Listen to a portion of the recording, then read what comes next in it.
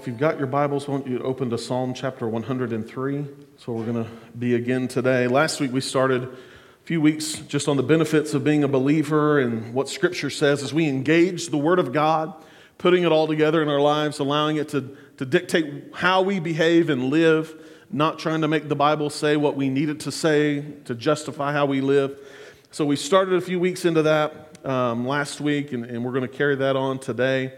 See where the Lord takes us as we just keep pushing through this, amen? Engaging Scriptures, we've talked about this, this idea, we're going to engage the Scripture, we're going to engage what is God doing, how do we take this and apply it to our lives? I tried to summarize it and come up with a really simple definition, but it kind of means that you read it, you meditate on it, you memorize it, you pray the Word into life's problems that come our way, so that it filters into our worldview, so that our lifestyle lines up with what it says. Now, some of us are really engaged to the Republican point of view. Some of us are really engaged to the Democratic point of view. Some of us are really engaged in the NRA's point of view. Some of us are really engaged in the gun control point of view. We filter everything through that. As believers, I want us to take a step back and say, I'm going to be engaged in the biblical worldview and allow my world to be filtered through that. Because, let's be honest, the truth is in the middle anyway. I didn't expect a ton of amens. We've got to get the word back to where it's the centerpiece of how we define and live our life. And so that's what this whole year is about. At the end of the year, if we have a bunch of people that say, well, I'm not really a Republican or I'm not really a Democrat anymore, I'm just going to be a believer and find out what God's Word says, then it will have been a successful year, amen? Because at the end of the day, this matters. Our citizenship is not in America. Our citizenship is in heaven. Now, while I'm here, I'm going to engage in what's going on in the world around me. I'm going to pay attention to it, but I'm not going to allow it to supersede what the Bible says. So, as we dig into this, we're going to grow in it. And today, we're going to continue our discussion in the benefits of God and what He has for us, and bringing our life into alignment with the Scriptures and not vice versa, trying to make the Scriptures line up with what we want them to say. Last week, we started here again in Psalms 103. We started with the first 3 verses, but we're going to read the first 5 again. They'll be on your screens. If you've got your Bible, flip open there. But it simply says, my soul, praise Yahweh, and all that is within me, praise His holy name. My soul, praise the Lord, and do not forget all His benefits.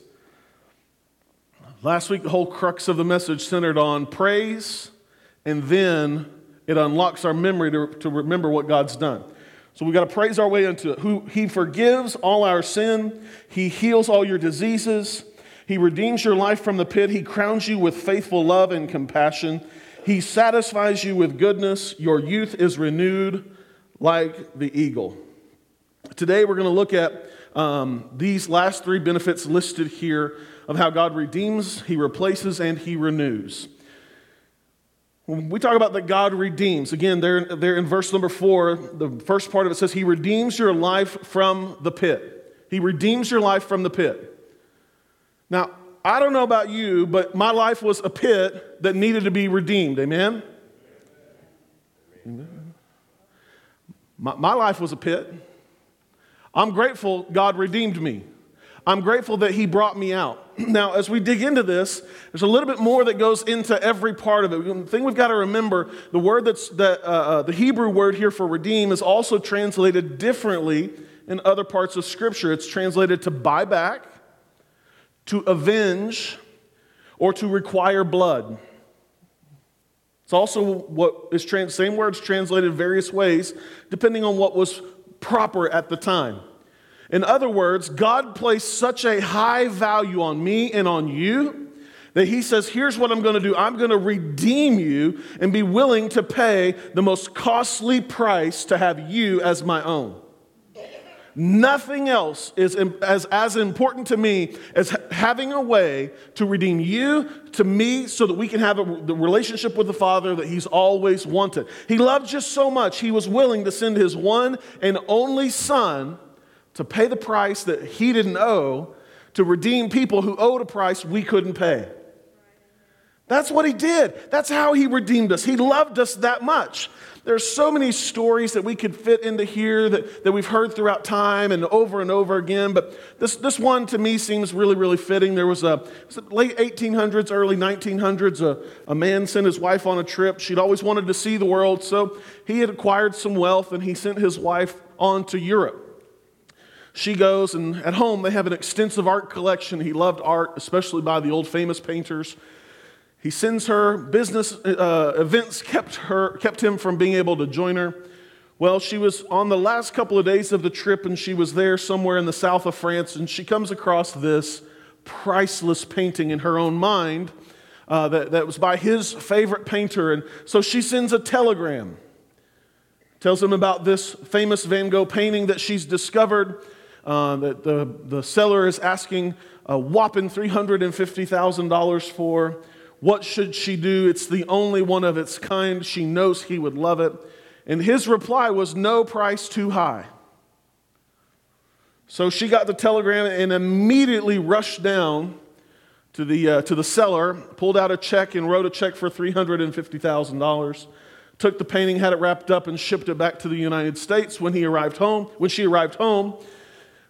she was ecstatic. I found this painting. Look what we got. And his joy did not match hers. His sorrow and despair crept in immediately and said, did you not get the telegram? And she said, sure I did, here, and showed it to him. There's a difference when you get the proper punctuation in there. It was supposed to say, no, comma, price too high. Instead, it said, no price too high. Now, friends, maybe Jesus missed it in translation, but when he said, Father, do you want me to pay the ultimate price to redeem them? The Father didn't put a comma in there. He said, Son, no price is too high. Whatever it takes to redeem them. And Jesus said, fine, I'll pay with my own blood, my own sacrifice. I will give my own life as a ransom for many, that they can come to a loving relationship with us. I will pay the price. That's what it meant for Jesus to redeem us. He paid that price, amen? He said, it doesn't matter where you've been. It doesn't matter what you have been through. I'm going to redeem you. I'm going to pull you out. That's the way God felt about us. But his redemption wasn't just to give us a get-out-of-hell-free card for eternity, but also to deal with life here. Now, salvation wouldn't do us much good if we still had to live through hell every step of the way, right? Well, that's where redemption even plays into that. You see, when David was writing this verse, every one of these promises that he's rehearsing is a reference to previous psalms that he's written. This one, that he redeems us from the pit, he's referencing Psalm 56:13, which was written about the time that he's fleeing from Saul, and he goes to the Philistines at Gath, and they welcome him in. The same people that he had just killed their favorite war hero, he runs to them and says, save me from the lunatic king. Now, when he's writing this and he says, you redeem me from the pit, sometimes redemption might look a little bit different in the natural, in the moment. Because here he is, he runs to them. The whole chapter of Psalm 56 is about God's faithfulness, and it was certainly during a very trying time in David's whole life. Here he is fleeing from Saul. He takes Goliath's sword, and he goes back to the Philistines and says, I need to be protected, and they agree, and they welcome him in. David was not trying to be sacrilegious or not trusting in God as he was doing this, but he wasn't trusting that God would not take care of him because he knew that God would. He was saying that God is going to see me through this, but while he's working, I'm going to do what I can. You ever had a moment, I've had these moments in life and in counseling, where you're talking to people and, well, I know that God's going to make a way. Okay, that's great. I appreciate that you have faith that God's going to get you out of $2 million in debt. Great. Where are you working at? Well, God's going to see me through. Now, I'm not saying that God can't, because God could absolutely do that, right? Have you ever seen that be the case? Where people are asking God to see them through and get them out of everything, but they're not willing to do anything to get it through. It's amazing to me at how often God's blessing follows someone's hard work ethic. As we put God's word in practice, trusting Him, but still getting after it in the same way. I'm not saying that God can't and that God won't bless you. I'm saying that there's a time and a place where you have to learn to dwell in the land so that it can produce. The only time that God provided like that was when they were in the wilderness and they had no way to make it through, and God brings them into the promised land and says, now go and conquer and subdue the land. God can bring you in, but you still got to learn to live in it, right? Again, I didn't expect a ton of amens there. We like the idea of name it and claim it and give it to me, Lord. Sometimes God says, I'll give it to you, but you're going to have to sow, and you're going to have to, by the sweat of your brow, see that come to pass. That's what he's doing here. David, he says, I'm going to trust God, but while he's making a way, I'm going to put in my effort. We say often around here that we're going to pray like it depends on God, but we're going to work like it depends on us. We're going to pray like it depends on God, but we're going to work like it depends on me, on us, on you. That's the way God does things in our own lives. We've got to put all of our trust in Him, but we've got to also put all of our work into it as well. See, David knew what the pit or the trap was, the very grip of death felt like, and yet he says that that's what God redeems us from. David could have killed Saul and gotten his way out of it, but he didn't choose to do it the wrong way. He trusted God through it. He knew what that meant and what it was like to see it come to pass. No matter what your pit is that you're facing, God will deliver you and redeem you out of it. No matter what it looks like, He'll redeem you from the pit. That's what the Scripture says. He's not going to allow you to stay in it forever. He's going to leverage it and turn it around because of that's what He's in the business of doing. Amen? Now, I'm grateful that God doesn't say, hey, you're in a pit, good luck. He's not like, everybody else. He's like the Good Samaritan. Hey, you're down, let me help you out. But He didn't pay every bill from the time that the gentleman was well. He got him well and then sent him on his way. That's what we do. What has God redeemed you from, and then why do we keep digging ourselves back into the pit? Trust that God will get you out, but then learn to live out of it. Learn to live out of it. Not only does He redeem you, but He crowns you with His blessing and with His favor. Now, here we said that He replaces, because that's the idea of what in the Hebrew it says. Again, in verse 4, the second part says that He crowns you with His faithful love and compassion. Now, if He could only redeem us, that'd be enough. Amen?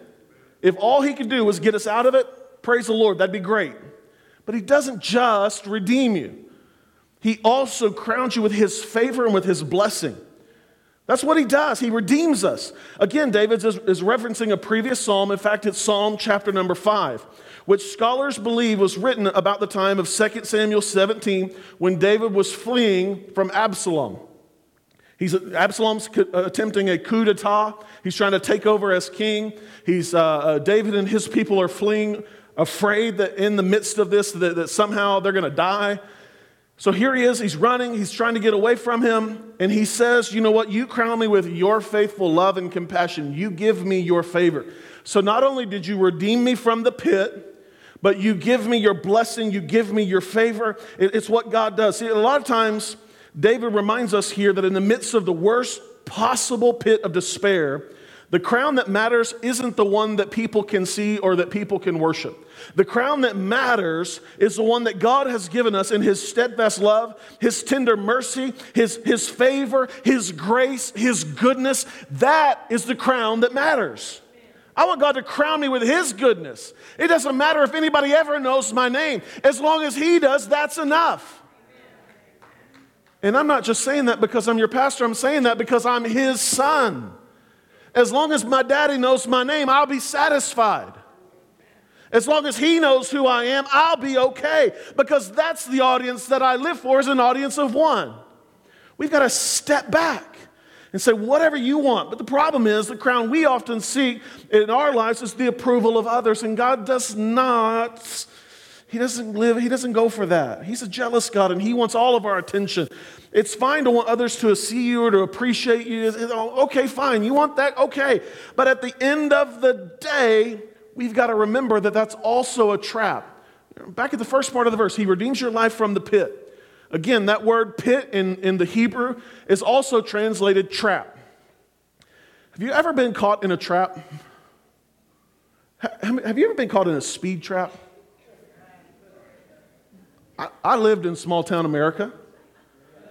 You know what they're really good at? Speed traps.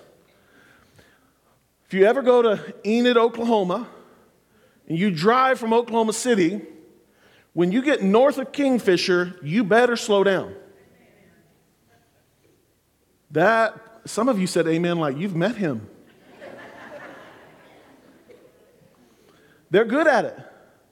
When I was growing up in Clinton, it was a strange period in time.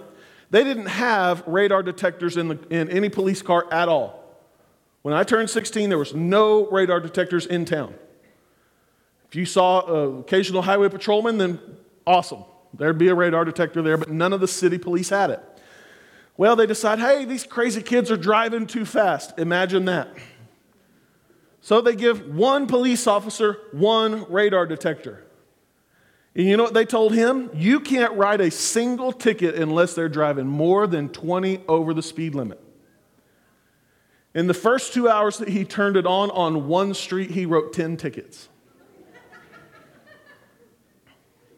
Guess which road we avoided from then on?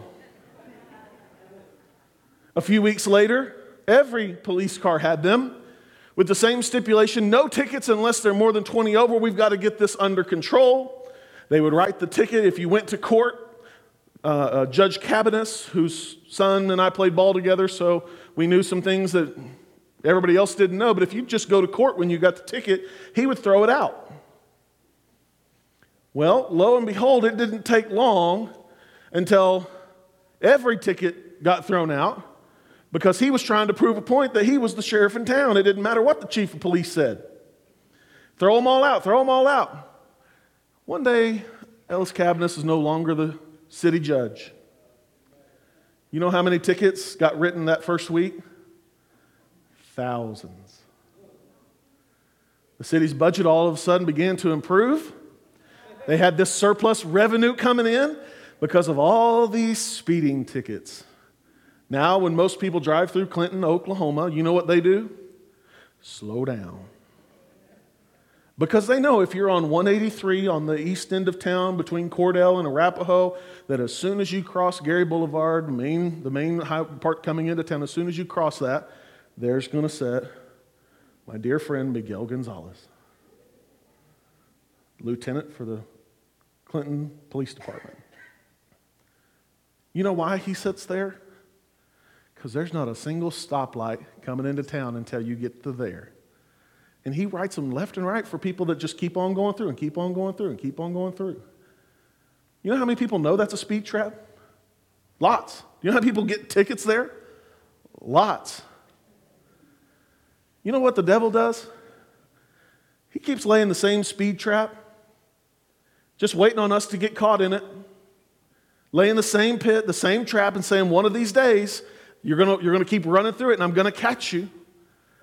Friends, the Bible says in Ephesians that we're to know the schemes of the devil. Well, if you know that that's a speed trap, slow down. If you know that that's a speed trap, go a different route if you're not going to slow down. The point is, know that it's there. It's a shame to get caught up in the same trap over and over and over and over again. Friends, we've got to get out of the trap. That's one of the benefits of God. He redeems us and then says, quit falling into this pit. I'm going to give you something different. I'm going to replace the way you think about that trap so that you'll get away from it. He crowns us with faithful love and compassion. He redeems us and gives us a new way of thinking about it. It's not the same way. It's not what it used to be. He makes all things new. When he redeems us, he replaces our desires that entrap us. He replaces them. The fancy theological term for it is sanctification.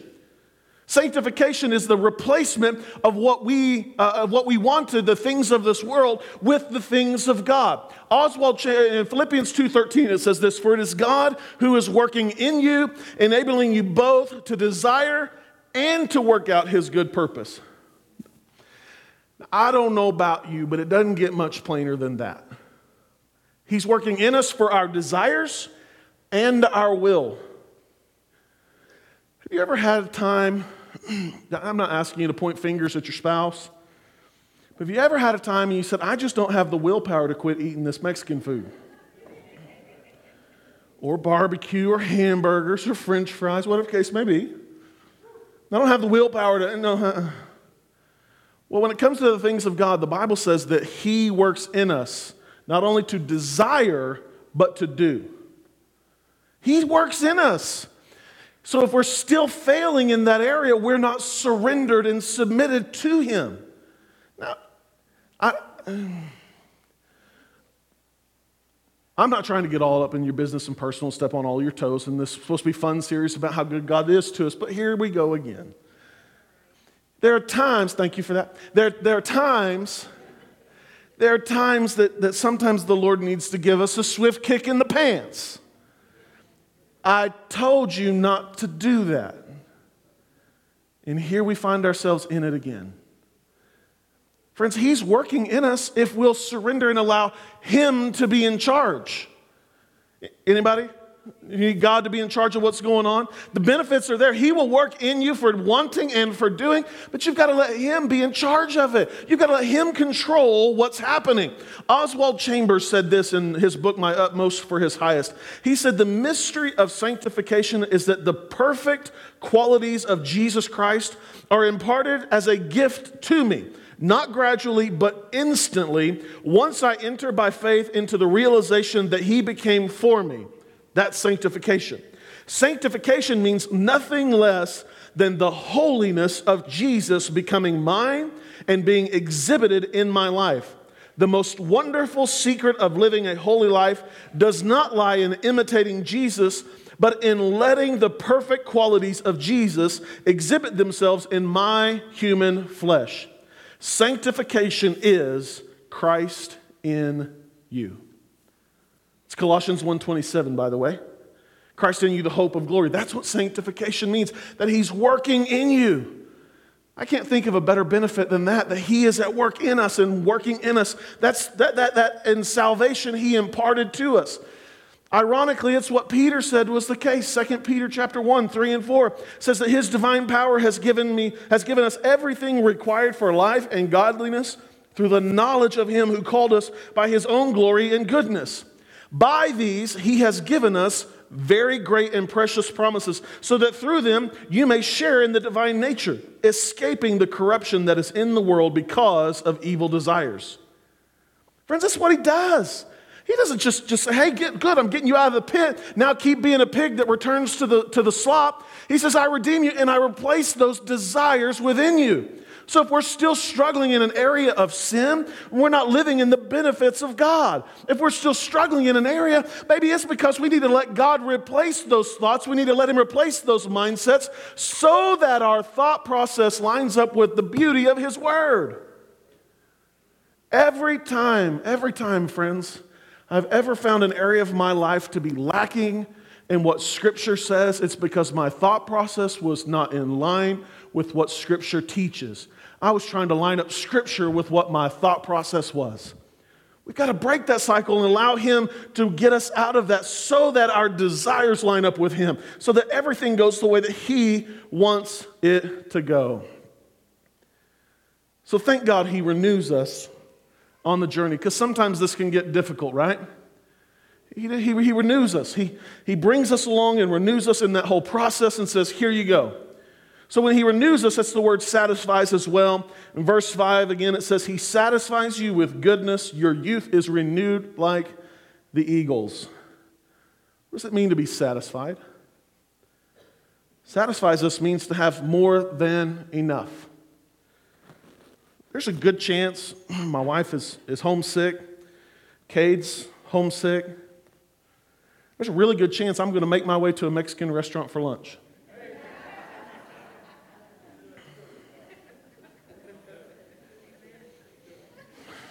I just don't have the willpower. No. When I sit down for lunch, first thing I'm going to do is ask them to bring me a glass of sweet tea and lemonade mixed together. That's as strong of a mixed drink as this preacher drinks. And I'm going to sit there and I'm going to drink that one. And before I can get done and she leaves the table, I'll ask for another one because I'll be parched and I'll be thirsty and I need another one. And then she'll bring another, and then they'll bring the chips and the queso and the tortillas. And what do we typically do when we go to Mexican restaurants? We eat till we're satisfied before we ever get our food, right? We've eaten till we're full. Quit looking at me like that. Don't act like you don't do it too. We eat till we're full. We eat till we're satisfied. You know what? You know what happens? And I love doing this to you because now you're starting to get hungry and I'm going to keep your attention on the things of God just a little bit longer. Here's what we do, right? We get satisfied and full and then, oh yeah, let me just stretch out. And we reach down and try to secretly unbutton our pants so nobody will notice, right? You need to discover at Old Navy they sell these stretchy jeans and you'll never have to do that again, okay?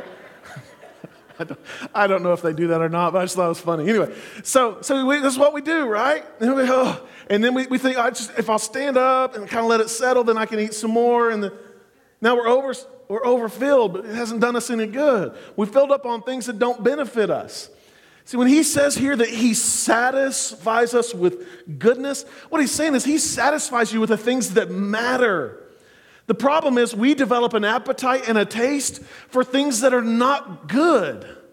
And we want to get satisfied with sin. We want to get satisfied with the fluffy little things that don't matter at all. We get satisfied on stuff that is less than filling. Yeah, it may make you feel like, oh, okay, I'm full. In Africa, in Malawi, they eat this stuff called nsima. And it's cornmeal, it's mashed, and it's bleached, and it has no nutritional value whatsoever. And yet they eat it like it is going out of style because it makes them feel full. Friends, we do this with God.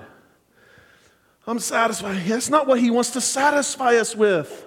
He wants to satisfy us with things that are good and things that are whole. Not face this dilemma that we aren't satisfied with what God has given us and constantly looking somewhere else.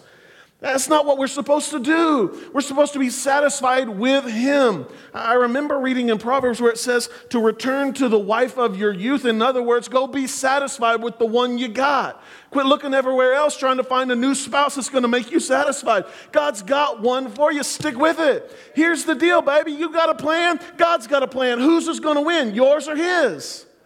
We got to stay with what God has. Stick with what God's doing. The problem is we have to shift our thinking and our desires to line up with his.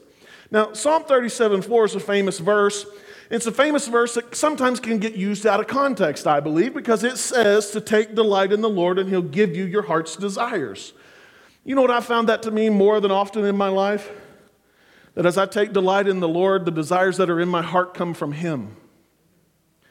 I'm not saying that you can't have a desire in your heart and he can't fill that. But what I'm saying is most often if we're delighted in him, he puts those desires there. Stop and think about it for just a second. When was the last time you heard of this happening? I think I'm going to give that Jesus a try, and while I'm at it, I'm going to write him a big old fat check. Yet, what typically happens in our lives is as we come to Jesus and he becomes more to us than anything else, our wallet and our pocketbook opens up and we become more generous because of what he has done in our lives.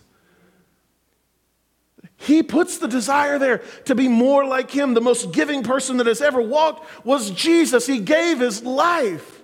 So as he works in us, he makes us more like him so that once we're satisfied, then he can renew us. Now, these two benefits are if this, then that benefit rules. If he satisfied you, he can renew you. If you're satisfied in him, he can renew your strength like eagles, right?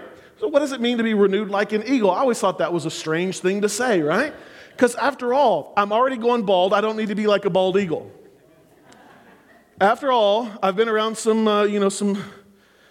turkeys on earth.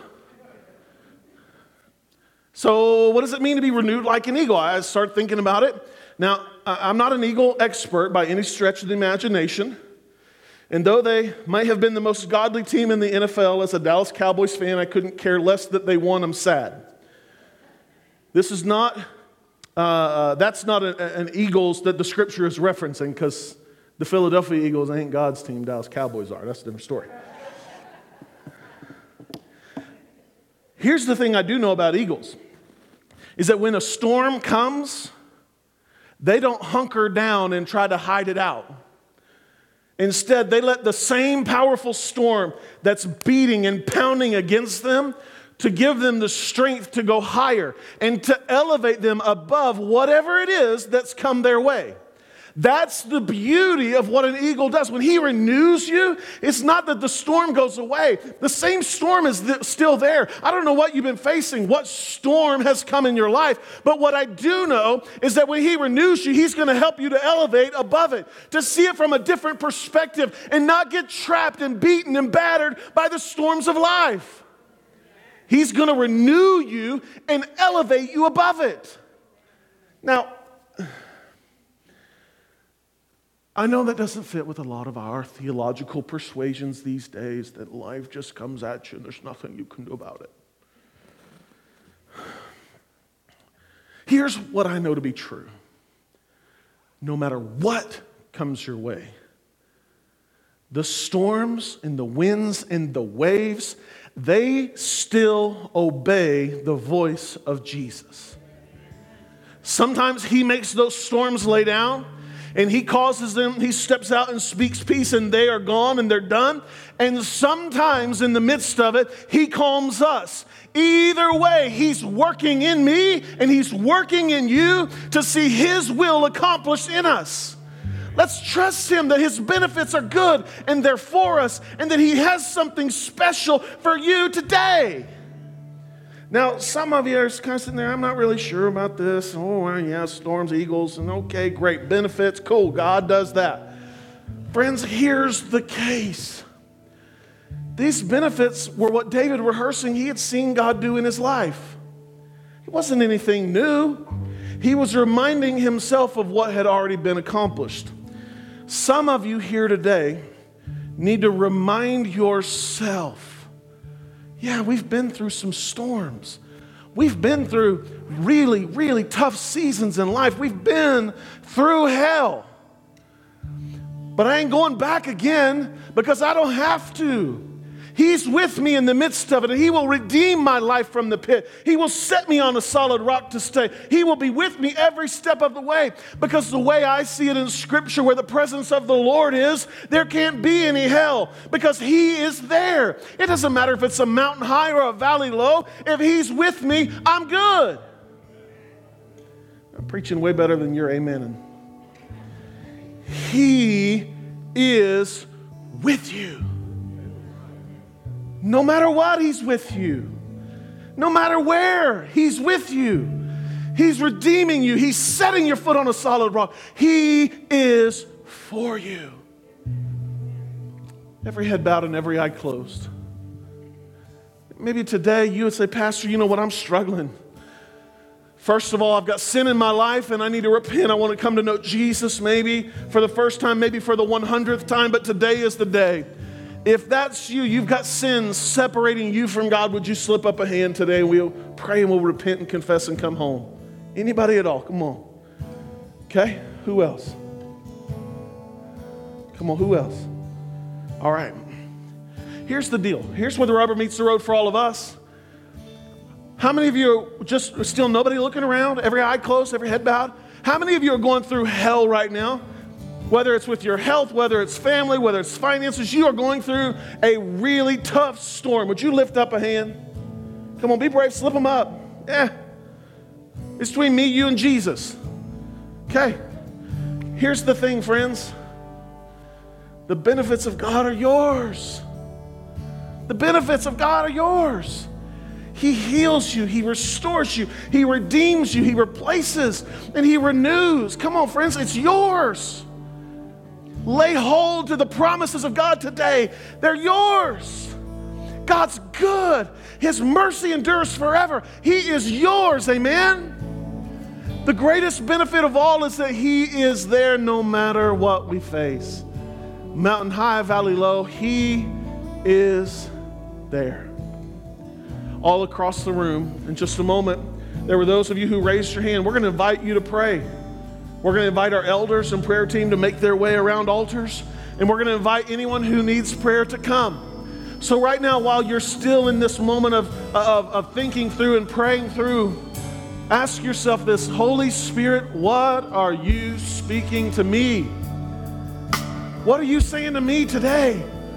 Where have I tried to line up your word to meet my lifestyle instead of adjusting my lifestyle to meet your word? Where have I not appropriated your benefits and your blessings to my life?